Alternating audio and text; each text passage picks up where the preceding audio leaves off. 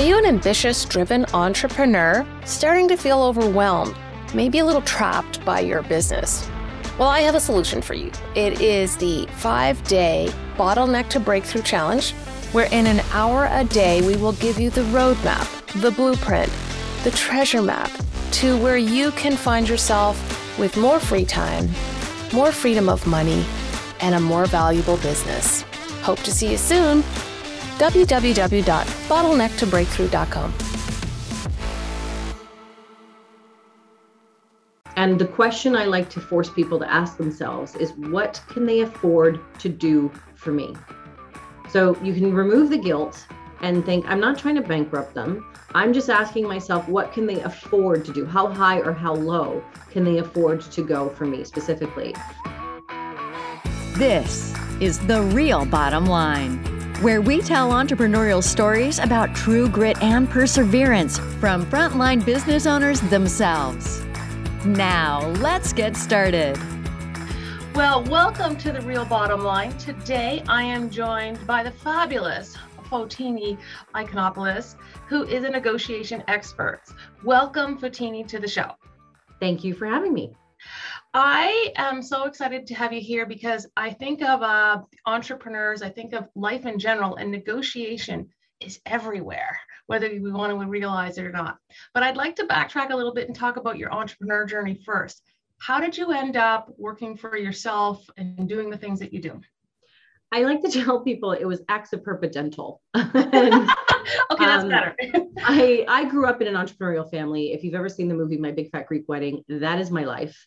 So we never went home after school. We went to whatever restaurant we had and sat in the kitchen until it was time to close. Like that, I grew up in that and thought, I'm never going to work for myself. This whole holidays and weekends and all this stuff. We didn't have a life because that was work was life. There was no one else who was going to be able to lock the doors at the end of the night. And so I went and got my MBA and I said, I'm going to join the corporate world. And it was really cool until it wasn't. And then I decided to quit my job. I was working in a consulting firm and I just decided I needed a change and I had no plan, which was unusual for me. But I also knew I had lots of clients who had said, hey, when you quit, I want to be your first phone call. So I knew I would land somewhere if I wanted to. I just needed a break. Yeah. And it was the clients who just kept calling and saying, so when are you going to come back and work for us? And I said, well, I don't work for the company anymore. And they said, well, we didn't hire the company, we hired Fotini. Right. And so that was, I thought, okay, well, I'll just do this favor for a client who'd become a friend. Mm-hmm. And then that led to another favor and another one. And I thought, I'll just do this till I have to get a real job. And it's been 7 years. And now I can comfortably call it a real job. That's such a great story.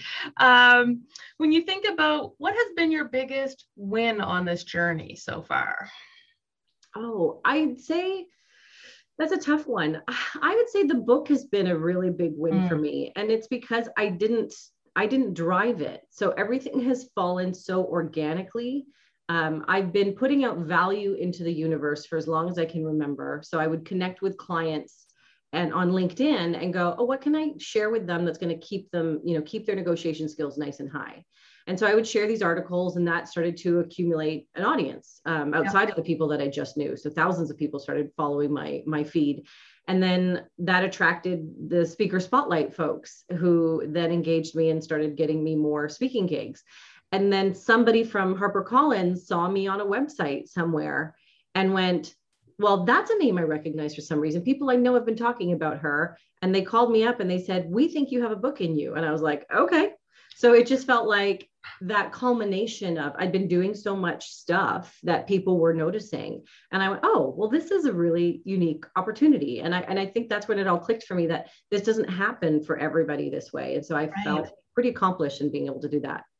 I will say of all the books that I know that are either coming out or whatever, there's very few that are with publishers. Most people are going the self-published route just because they're not getting asked, So So that's very exciting. What has been your hardest lesson so far? The hardest lesson is you have to say no sometimes. So I had a gangbusters year my first year because I was so uncertain about what my future would be that I just said yes to everything. There was any opportunity that came up, I was going to say yes to it, because who knew when the next dollar would come in. I was learning this whole entrepreneurial thing. I'd witnessed it from my parents and the ups and downs that came with that. And then after that first year, I was so burnt out, even though I love what I'm doing and I love my clients and I get to choose for the most part, my clients. I realized that you really you need to be very careful, because ever since then, I feel like I'm still trying to find my balance and that harmony of too much and too little. And keeping your health, right? Because I think that we sometimes as entrepreneurs forget about our health. Yeah. And you know, we can't. With COVID hitting the way it did, I didn't realize what a toll I was putting on my body until I stayed home for the first time, because I've been a road warrior for over a decade and getting on airplanes, and I still love it and I miss it terribly. But it wasn't until I physically slowed down without having to, run through airports and be on the go, that I realized, oh, my body needed this. It needed a break. I'd like to transition into negotiation. And I think that I know you have some great stories around why it's important to negotiate. And I think back to a conversation we had a few years ago with regards to women coming out of MBAs and negotiating their first job and their salary. And I know it's a little different than the entrepreneurial, but really there's a lot of parallels there that are faced. So, but there's a price that can be put on not negotiating. Yeah. So I tell people all the time, I've been negotiating since childhood. And when I think about all of the opportunities that I've had, I've negotiated every single job offer, every single promotion, every single mortgage, property purchase, home theater system, car, you name it. I've been negotiating everything. And when I tally all of those up, according to this study that was done, when they looked at, they said back in 2003, the numbers have shifted slightly in terms of who's been negotiating, but back in 2003, only 7% of women negotiated their first salary and 57% of men did. So, and they also found that those who did actually negotiate increased their offer by an average of 7.4%. And then another study took that number and they went, okay, let's look at those who did negotiate and those who didn't. Let's give them the same salary increases and the same promotions for the next 35 years. The only difference is that first singular 7.4% bump. And when they looked at those numbers, they found those who did negotiate get to retire 8 years earlier. 8 years of a difference. I know you understand what that means. and I love my job and I still love to retire 8 years earlier. And when I look at all of the opportunities that I've been doing outside of just that one single job promotion, I have to estimate that I've managed to acquire over 20 years of early retirement. And I think about that for others and I go, they're just throwing them away. They're going, I'm too scared of, or what if, instead of exploring what could in those scenarios. I love that language. You dropped an interesting line there that I want to pick up on. Who is negotiating? Tell me more about that. I would say it's often mostly men who are negotiating. That's not to say that women aren't. I do think if we were to redo that study today, the numbers would be quite different in terms of women negotiating as well. However, the biggest challenge is that we are still treated differently in negotiations. So women, and not just women, but minorities or less dominant groups are being treated differently when it comes to negotiation. So it's one thing to actually finally have the nerve to do it. And it's another thing to be received in a way in which is most appropriate. So women are often facing the backlash. They're facing those perceptions of being considered greedy or bitchy or aggressive and all of those things. So part of my mission is to help everyone feel as though they have the tools to do it without those labels. There are ways to mitigate the risk of those things happening. And so until people realize what those tools are, they're going to keep holding back because it's a very real fear of consequences. Do you have any favorite stories about negotiation and an outcome that was maybe better than expected, or, they were scared, they went in and then they achieved stuff? Oh, there's so many, because I'm so fortunate in that. So I teach MBA students from time to time. I've been taking a bit of a hiatus lately, but I have so many of them reaching out to me on a regular basis, sharing their success stories, because they all want to be a success story, because I've included so many of them in my book. They're like, I'm going to be your next success story. But just last week, I was doing a podcast for a couple of women who were actually out of Halifax, ironically. who were running a podcast, and one of them I knew, and I'd done work with her before, and the other one had not met me yet. But she told me, she's like, I knew you were coming on the show, and I had this opportunity where I was being evicted because my landlord wanted to move. So I had 28 days to pick up my life and change it. And she said, I wanted to negotiate, but I didn't want to negotiate. But then I thought, but Fotini's coming on the show. I can't tell her I didn't negotiate. And so she pushed back, and she managed to get thousands of dollars as a result of listening to some of the tips that I had given in the past on other, platforms. And so that was one of the funniest ones to me. It was like just the idea, the halo effect of knowing I'm going to have to talk to Fotini, and I want to have a really good story to share with her, which is awesome to me. Well, it means you're changing lives, Fotini. That's the beauty of it. I certainly hope so. That's the mission. That's awesome. When you think about, I want to talk about tactics now. And if I'm in the buying position, is there a different set of tactics than if I'm in the selling position? Not necessarily. So Okay. I train folks all the time. And actually, I just had a workshop yesterday with some clients in a manufacturing facility, a manufacturing company, where half of them were buying raw material supplies for their product, and half of them were selling the finished product to retailers like Target and Walmart and so on. And the workshop they went through was exactly the same, but we did talk about some of the nuances. But the principles remain the same, whether you're a buyer or a seller. It may feel more natural to you to be the one that goes first if you are the seller or if you are the buyer. But even that can be flipped on its head when we think about the context. And so I wouldn't say that the principles change at all. As somebody who has trained a ton of buyers in the retail space and a ton of sellers in the manufacturing space and loads of other spaces as well, I really don't think it makes any difference, because the truth is, at some point we all sell.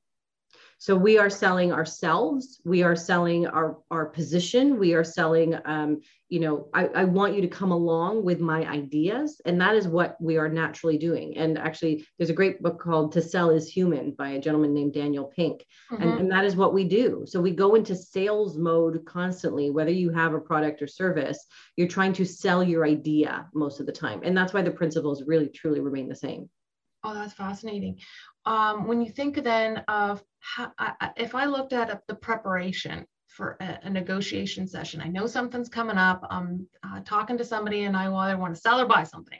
How do I prepare? So what you need to do is think about, first and foremost, what am I trying to get out of this? And the question I like to force people to ask themselves is, what can they afford to do for me? So you can remove the guilt and think, I'm not trying to bankrupt them. I'm just asking myself, what can they afford to do? How high or how low can they afford to go for me specifically? So what do you want to get out of it? Is it just price? Is there something more to it? Is it timing? Is it quality? Is it service levels? Like whatever your circumstance, what are all of those objectives you want to accomplish? Then the most important part and most often overlooked part is, what are they trying to get out of it?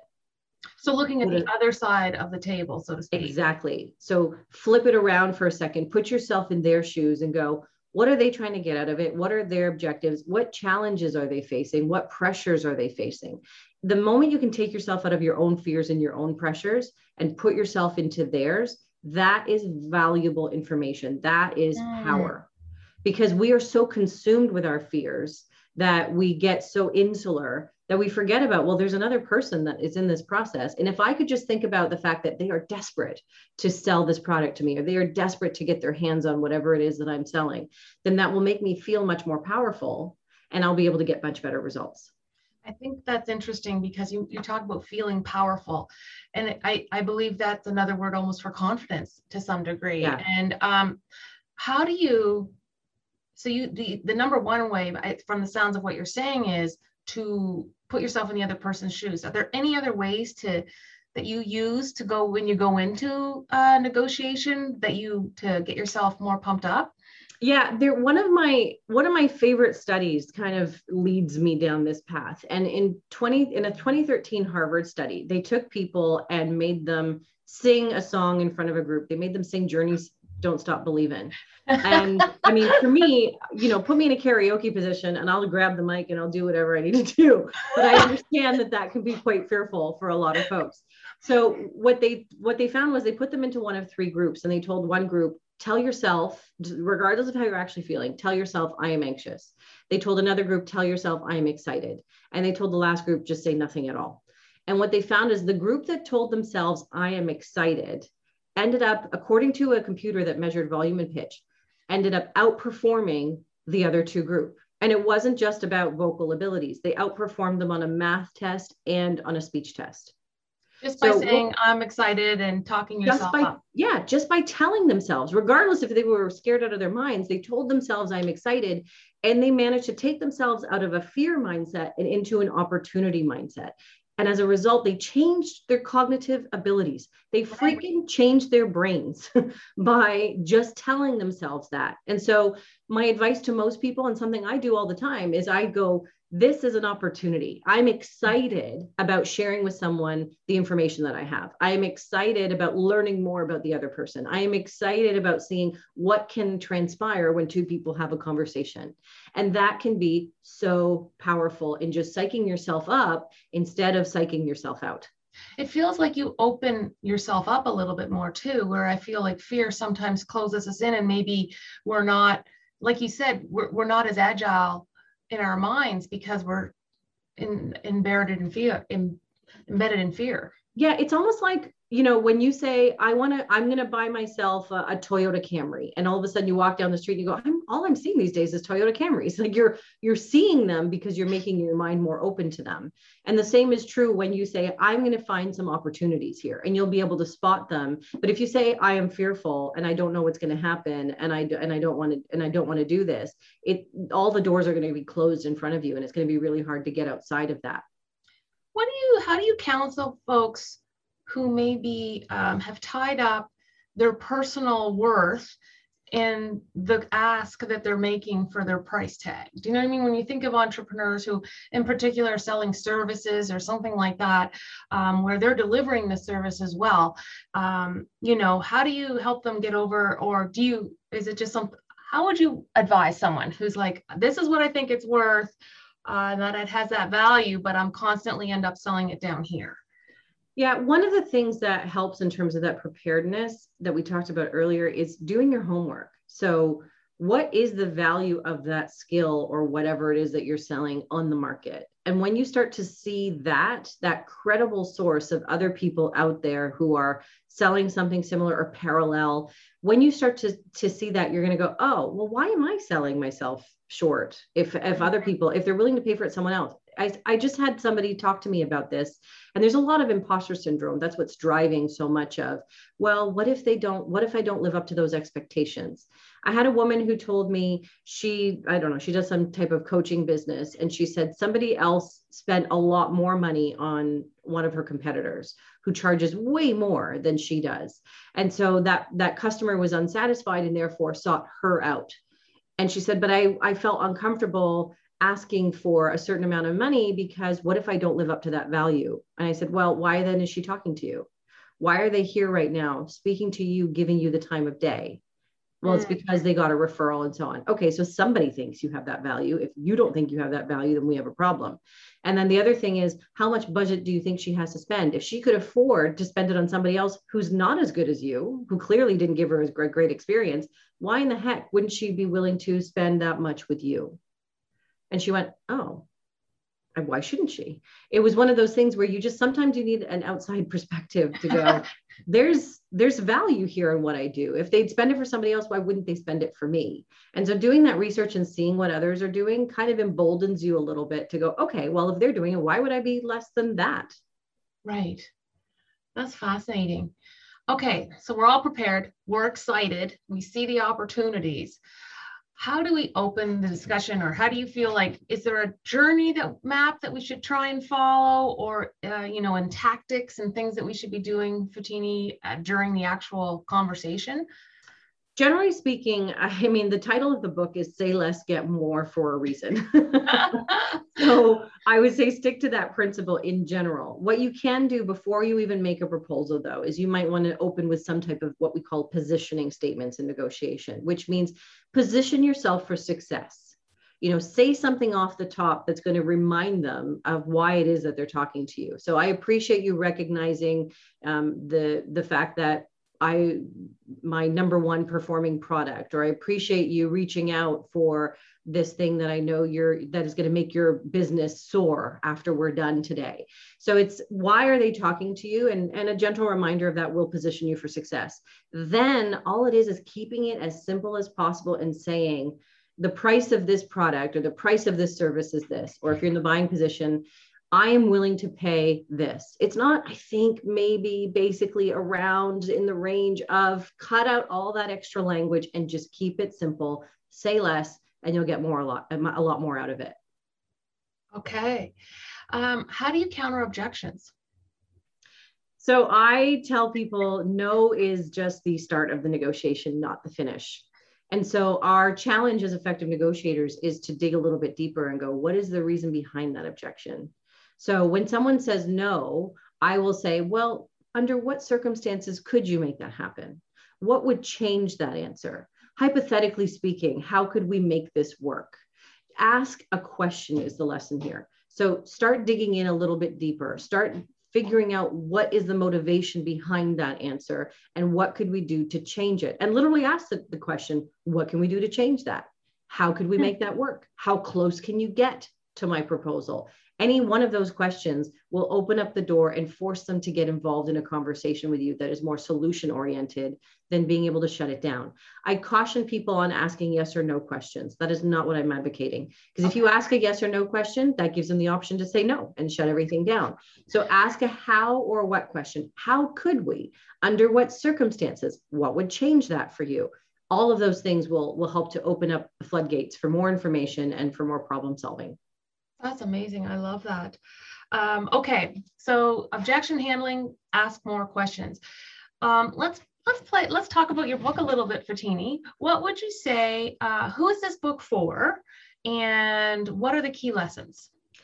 So marketers would kill me for this one, but the book is for everybody. And the reason I say that is because someone once asked me, they're like, why another negotiation book? And it's because so many people say, they see these titles or they see these authors and they go, that doesn't sound like it fits me. That sounds too intimidating for me, or that's not the type of thing that I do. And so with Say Less, Get More, it's about say less, get more in business and say less, get more in life. And what I found was so many of having been in this space now for over a decade, so much of the advice that I got, I would say, yeah, 80% of that works for me. But the other 20%, I'm not old, I'm not male, and I'm not, your typical profile of somebody who does this. So that wouldn't work coming out of my mouth. I know that from personal experience as well as from plenty of studies on the subject. And so what this book aims to do is it aims to be the on-ramp instead of the stairs.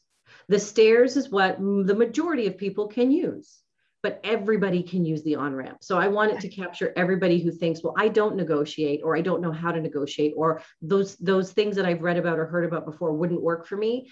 And I'm looking for the lowest common denominator. Who are those people who say, this won't work for me? And if we find something that accommodates them, then that means it will work for everybody. Right. You talked about life. And I often think about all the people on the call or listening that are parents. And I feel like with children, especially, that they're negotiating all the time. Yeah. What advice do you give parents? So I would say I've been called the baby whisperer before. And that's because I don't have children of my own. So I can say that it's very easy to negotiate with children. However, I know that most parents would be like, oh God, no. The reality is they are indeed the best negotiators because they don't have ego in their way. The ego and the fear starts to trickle in for little girls around the age of 6. For boys, it's a little bit later. And so they're going, I have no inhibition. So why shouldn't I ask for what I want? So we can learn something from them. The challenge for parents is to be credible. And I use children analogies in the boardroom all the time. So if I tell my nieces that, if you don't finish that broccoli, we're not going to the park, and I take them to the park anyway, then they're going to know for the next negotiation that I don't have to do what Auntie told me to do since she didn't follow through on it. So it's about being credible. And sometimes you want to be that person who gets down to their level and talks to them, who literally crouches down and is eye to eye to them. And other times you want to be authoritative and go, there's no room for negotiation here. This is how it is. And your body language needs to reflect that. And your language needs to reflect that. Not maybe later. It's no, it's not at all. or it's when you finish that, not if this happens. When you use that language that is much more firm, it makes a world of difference, because a child is going to hang on to that maybe for dear life. They're going to see maybe as a yes. So you want to make sure your language is super firm, instead of going, I don't think that's a good idea. Well, they're going to go, that's fine. I think it's a great one. But if you say that's not going to happen, that's a very different outcome than I don't think that's a good idea. Isn't that interesting? We laugh. We had a friend of ours who employed that tactic in training her pets, and her pets were like the best trained that we'd ever seen in our lives. And I suspect she has taken some lessons from that. I love that, because I tell people all the time, people who tell me I don't negotiate, I'm like, do you speak to people on a regular basis? Do you get on public transit? You're negotiating for your space. Do you have a dog or a pet? Because you are negotiating with them constantly. You might not use regular language, but you're using body language, you're using tone, you're using all of these tools that will help you get what you want. And so that epitomizes everything that I've been talking about for so many years. That you make me ask another question then. Now in this era of Zoom, have you changed any of your tactics or the way that you show up for a negotiation session? I wouldn't say that anything has changed. I think we need to pay more attention to the nuances. So we replace things. So I might have had the opportunity live to give a firm handshake. I don't have that here. So here instead, I might make sure that I'm well lit. So I'm not backlit and in the shadows, because if I'm in the shadows, then there's a subconscious message of, do I trust this person? I can't really see their full face. We send a lot of messages without realizing it. I'm going to make sure that my camera is at eye level and I'm not staring up somebody's nose, or they're not staring up mine. So it's about being able to look as credible as possible and to sound as credible as possible when we're in these spaces.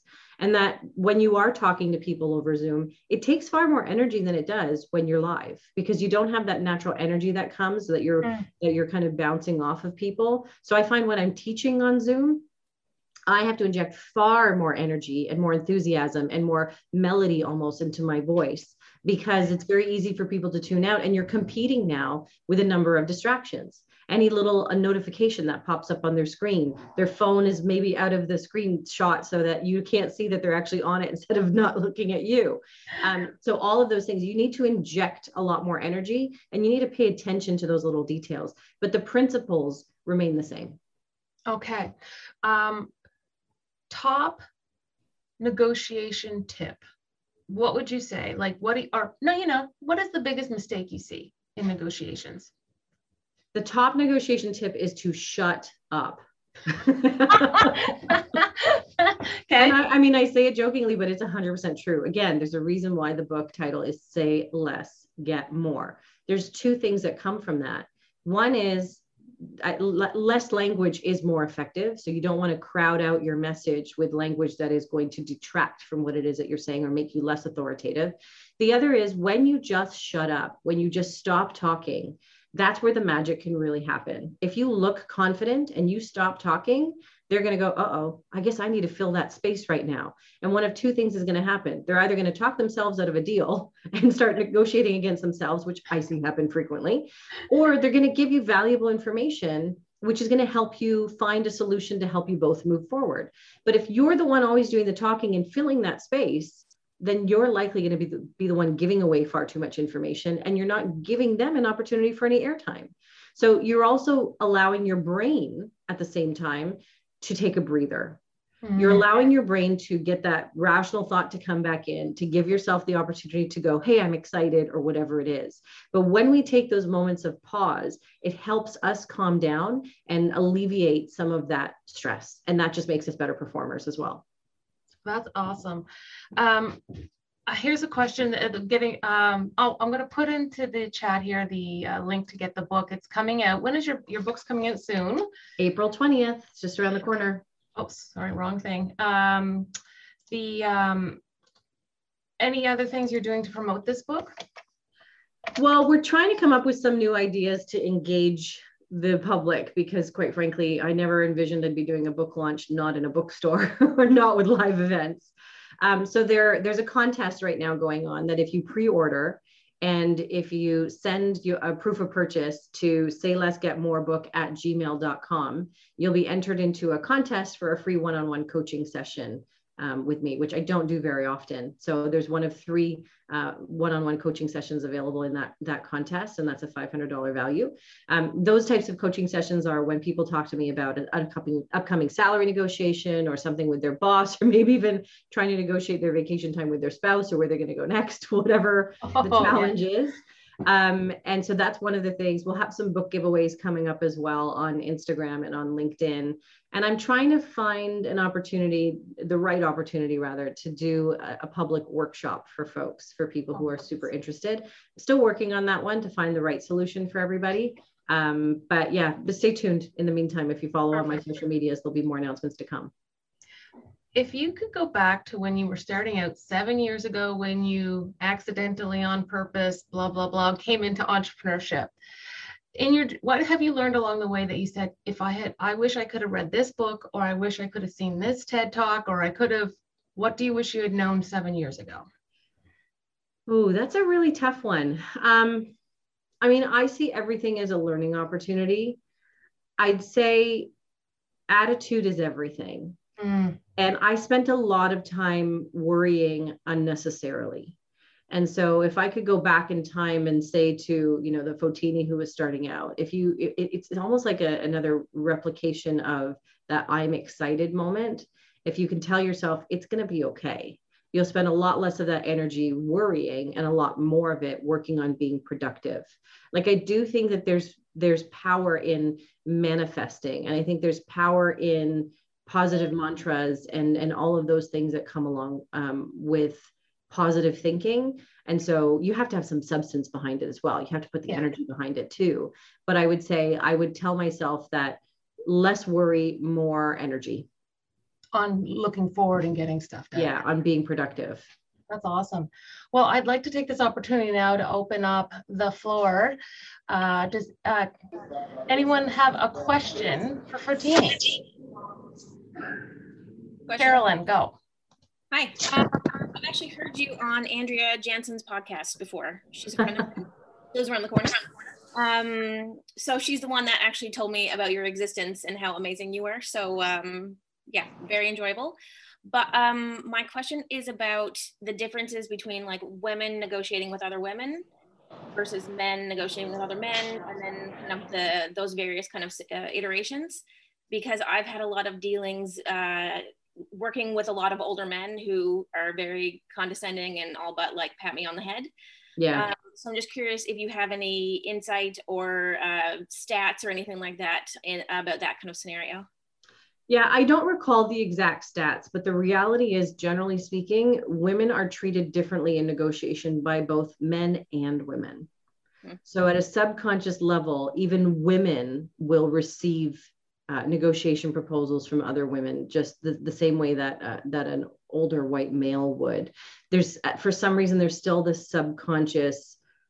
I mean, we're almost stuck in the 1950s in a sense, in terms of getting people to recognize that we deserve to get what we want. It's okay for us to ask for more. And so I know what we're changing, but the implicit bias still exists from all denominations. It's not one category that treats us differently. It's unfortunately all of them. However, I am far more optimistic that we are changing far more rapidly. And the reason for that is the more role models we have of seeing other people do it, the more we normalize it, right? So 20 years ago, a family with dual income would have been absurd. And we would have been going, why are they, what? They're at daycare? Who's taking their kids to daycare? It was bizarre, but now it's a normal thing to expect people to take their kids to daycare and have that dual income household. And 20 years ago, when I was, I guess I was still in school, but when I was coming out of school, I would say the attitude was, for women, there was only one spot at the table. So if you were going into the corporate world, there wasn't a lot of seats for women in those boardrooms. And they were kind of elbowing each other the way, going, if there's only going to be one seat, I'm going to make sure it's mine. So it was a very competitive environment for women in the business world. Whereas today, I do see the attitude shifting. I see it in my generation, and I see it in the generation coming up right behind me. And they're going, one seat. No, let's find more seats. Let's pull up more chairs to the table. So because that attitude is shifting, and because we're seeing more role models of multiple women, and we're seeing more role models of people like me and others who are writing these books and coming out with these ideas, it's just taking us a longer time to catch up. So I know that the stats aren't phenomenal today, but they are better than they were yesterday, and they're getting better every single day. Like, I had a wait list longer than most of my peers when I was teaching in academia, because I had so many women going, I want to learn from her. If she's the one that managed to get Walmart to listen to her, I want to hear from her. I want somebody who looks like me. I want someone who sounds like me. I want someone who has a funny name like I do. And so when we start to normalize those role models, the rest does start to change. It just takes a while to catch up. So unfortunately, I would say right now, you're facing the same uphill battle, whether you're negotiating with a woman or a man. But the tools and tactics that hopefully I'm giving you in this book will make that a little bit easier, and it's only going to get easier from here. Cool. Thank you. Awesome. Is there one tip that Carolyn could use in her next negotiation that would help her not feel that way? I would say the one tip that I think works best I tend to harp on it most for my female audiences, but it is for general audiences, but I think it's extra important for women, is the likability factor. And so generally speaking, men can get away with not being liked in negotiation. They are forgiven for not being likable in negotiation. Women aren't as easily forgiven. And when it comes to persuasion and influencing science, behavioral science, what we know is too often the big mistake that I see people making in negotiation is they try to, what I call, buy their likability. So I'm just going to do that thing that they want, that last concession, because I don't want them to hate me, right? It's fitting. It's not pissing them off, because I know they're going to treat me differently. I'm fearful of them pulling the offer or rescinding or treating me differently. Therefore, I'll just give in to that last demand.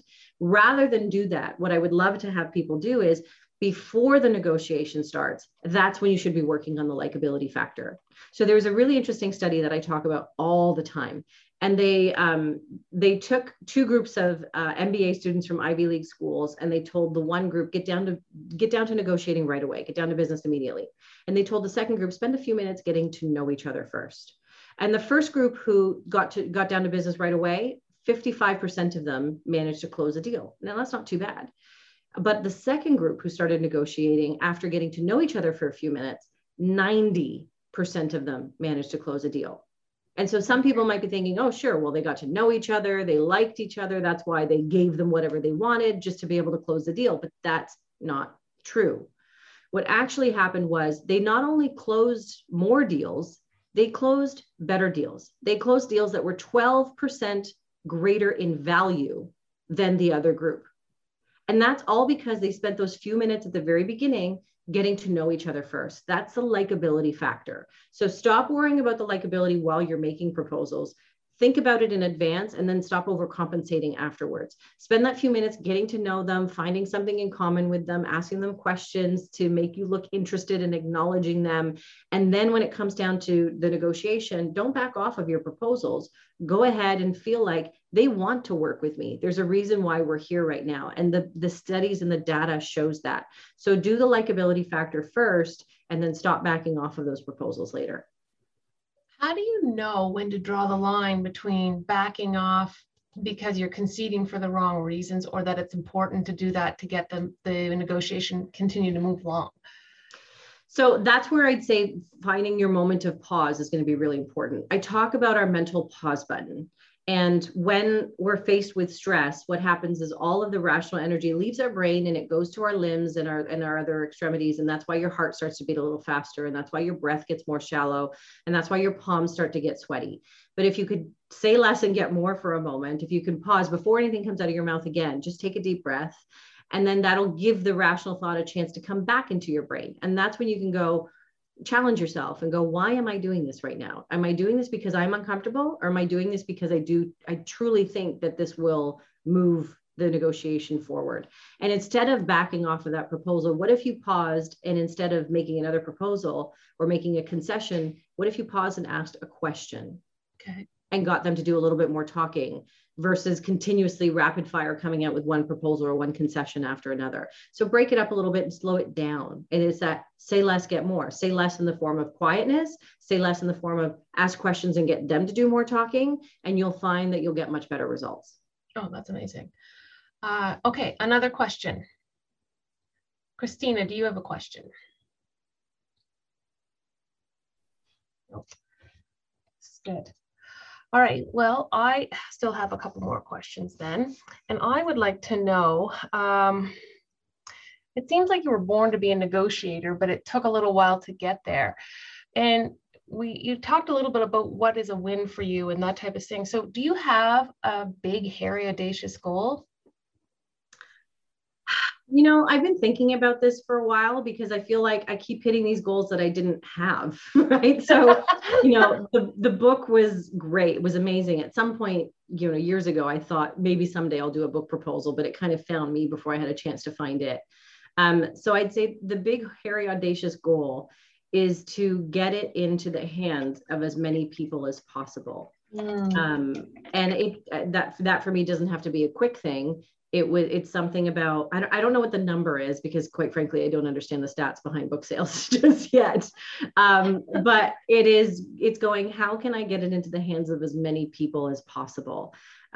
There's no real, I mean, I tell people all the time to have an objective when they go into negotiation. I never really had an objective when I went into self-employment.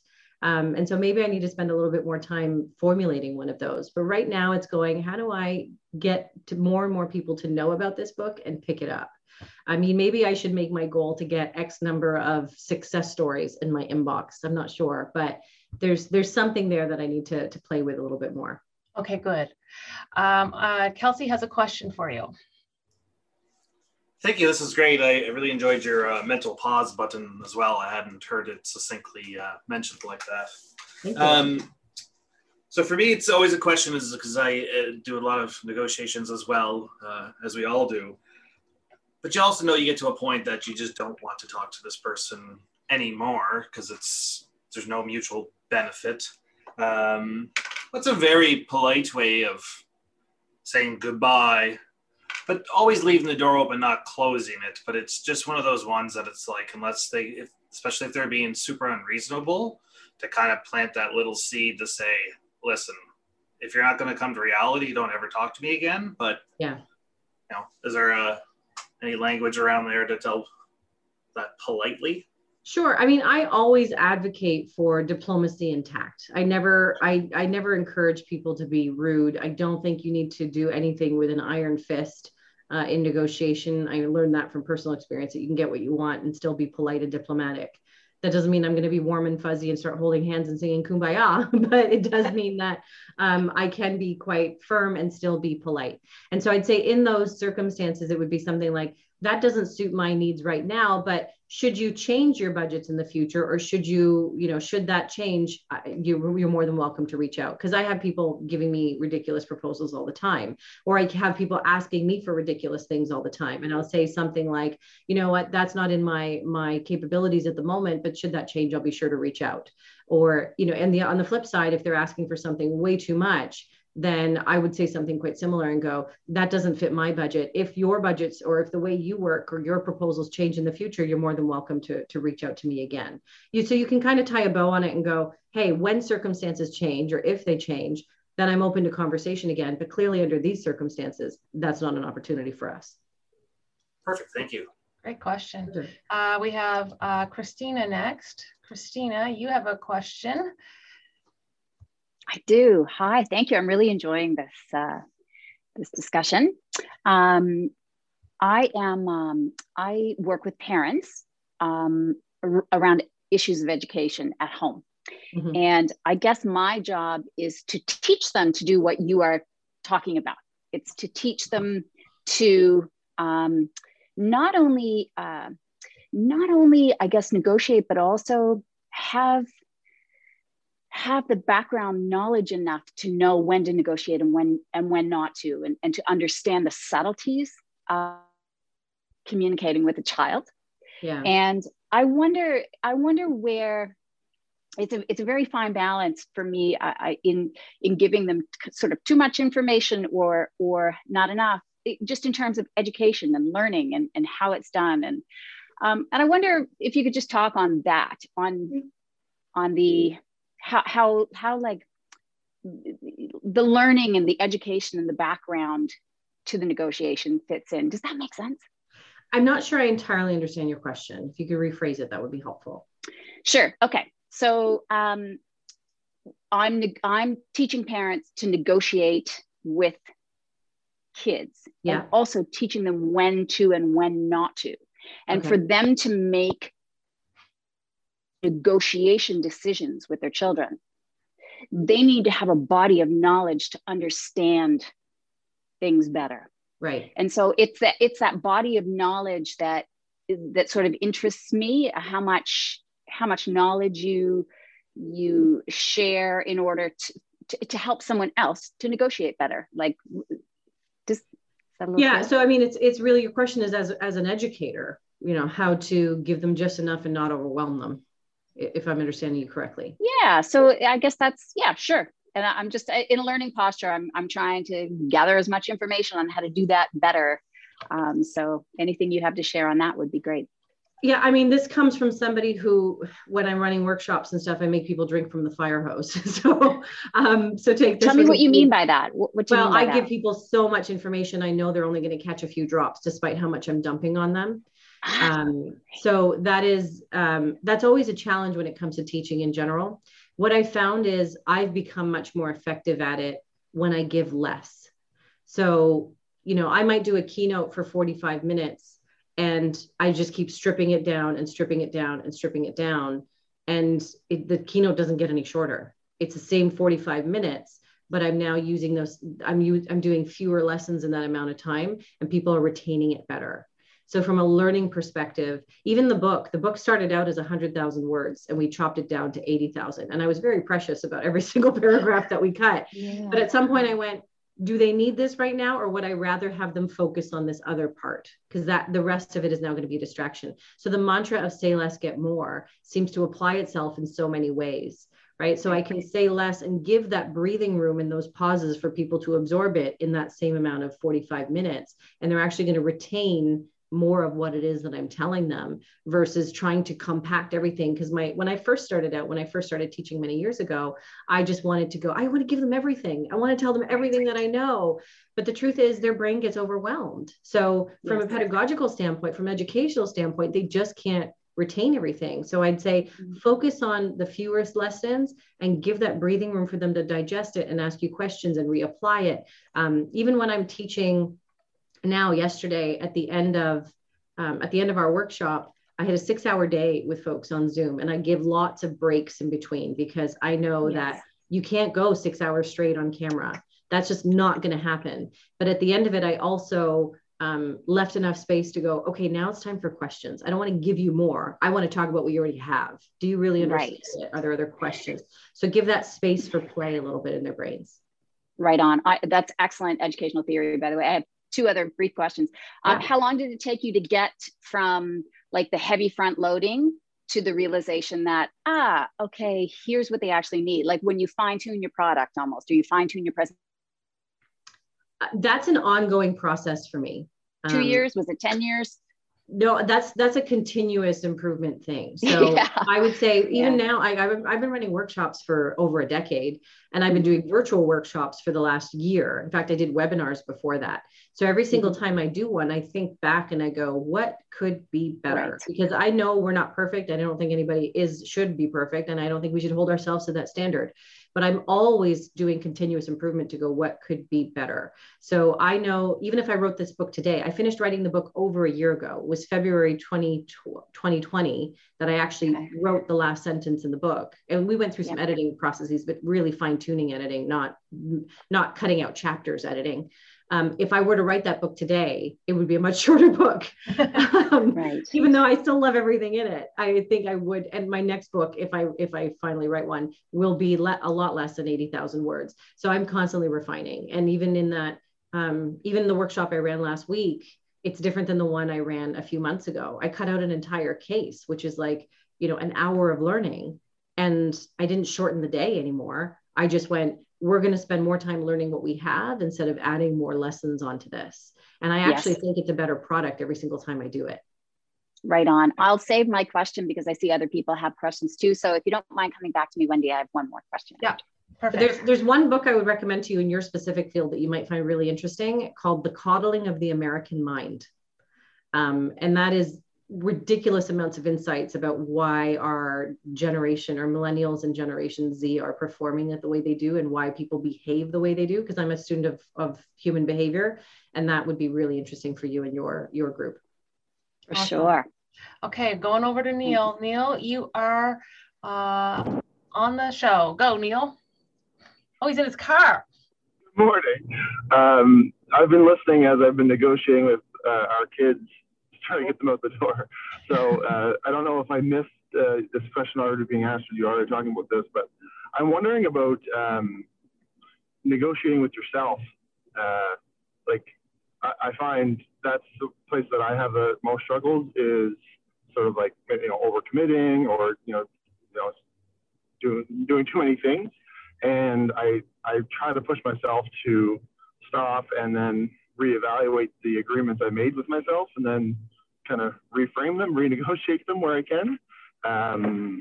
But I struggle with it, and I just don't know. Do you have any tips on how to do that? Like when you're negotiating with yourself, it feels like completely different. So I don't know. And you're not alone. I mean, that phrase, I negotiate with myself, comes up all the time in all of the workshops and all of the work that I do. And I'd say the principles of what you do with others work in that same circumstance. So when we talk about negotiating with others, I mean, I did talk earlier about knowing what you want to get out of it and knowing what they want to get out of it. We also talk about what we call breakpoints. Or guideposts in negotiation. So what is, before you go into a negotiation with somebody else, you need to know what is the lowest that you would do, or what was the highest that you would do. You don't want to decide when you go to the car dealership, when you're going to buy a car, for example, you want to know before you go there, what is the maximum I'm willing to spend on this car? You don't want to make that decision when you're in the moment, because you're going to get caught up in the momentum and do something you're going to regret. You're going to go, oh, why did I pay that much? If you can think about that in advance, you take the pressure off. And you go, when I was of rational mind, before the adrenaline was kicking in, I made this decision and I'm going to stick to it, because that was when I was at my smartest, not when I was under the most pressure. And so we force people in negotiation to come up with those boundaries before the negotiation starts. When it comes to your own personal negotiations, I would say use that same mentality. So if you sit down with yourself and if you're making goals for the day, for the month, for the year, whatever it is, and go, what are the boundaries that I'm going to create for myself? Create them and make a plan at the outset, so that when you get caught up in that momentum, you can go, wait a second, what is it that I said that I wanted to do? What are those boundaries that I said? So if you can come up with those things, when you can pause your mind, when things are quiet in your brain, and you can think of those things, then that becomes your roadmap for everything you do afterwards. And I'll give you an example. Many years ago, unfortunately, I was in some litigation with a former employer. And I had to hire a discrimination lawyer. It was a whole thing, and it took a very long time to resolve. And I had said to her at the very beginning of it, she said, what do you want to get out of this? And I said, I just want them out of my life. I don't want to ever deal with them again. I'm not chasing money. I don't want to come out of pocket, but I'm not trying to get millions of dollars out of these people. I just want to never have to deal with them again. And when we finally made it down the path of mediation and getting to a resolution, I was getting really angry with them in that process. It was a very emotional thing, as controlled as I'd like to be. She had to pause and go, remember what you told me that you wanted at the beginning of this? And she said, you told me you wanted them out of your life. If you can go down two roads, you can keep going at this if you're upset and so on, and we can keep chasing it for the next year and a half, because that's how long these things are going to take in the Canadian court system. Or you can resolve this today and you won't be out of pocket and you won't have to worry about those things, and they're finally going to be out of your life. Which of those two options works best for you? She had to remind me of the boundaries that I set for myself. And she was wonderful at her job, because she asked me those boundaries at the very beginning, like, what is your objective? Yeah. So I would say for you, it's going, what are my objectives every single day in this business? What are my objectives in my daily routine and my weekly routine and so on? And so if you can have a moment of pause every so often when you're getting caught up in the momentum and go, hey, wait a second, what are those objectives that I said I was going to have? Because it's so easy to get carried away in the moment.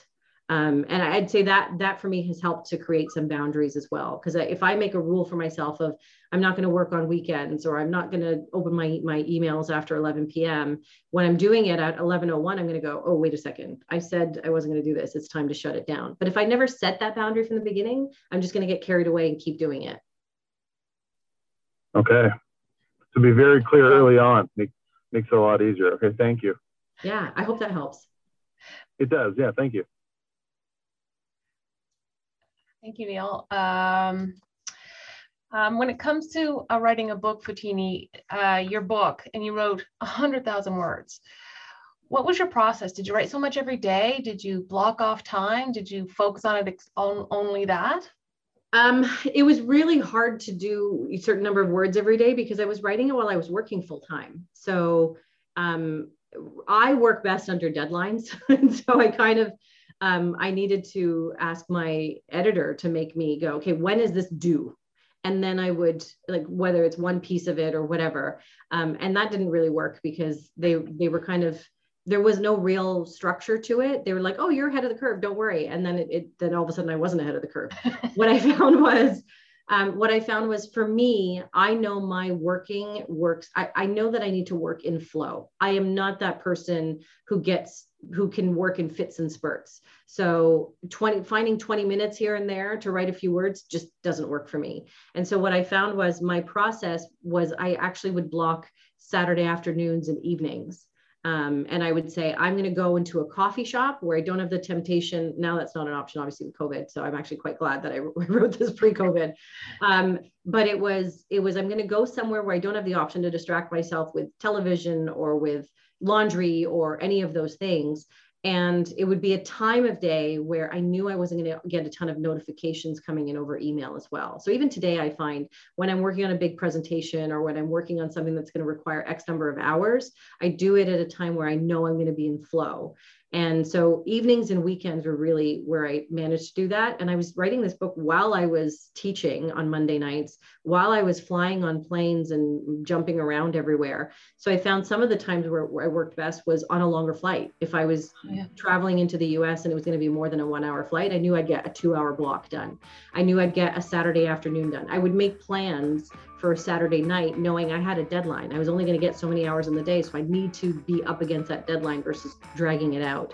But that for me is, the flow for me was really, really important. Wonderful.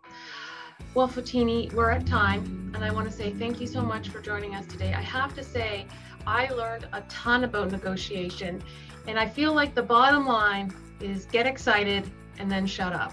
Yes, those are great takeaways. Awesome. Well, thank you so much for your time, Fotini. Have a great one. It's been my pleasure. Thank you for listening to The Real Bottom Line. This show is produced by Black Star Wealth. Executive producer, Wendy Brookhouse. To learn more about the show or to contact us, go to blackstarwealth.com.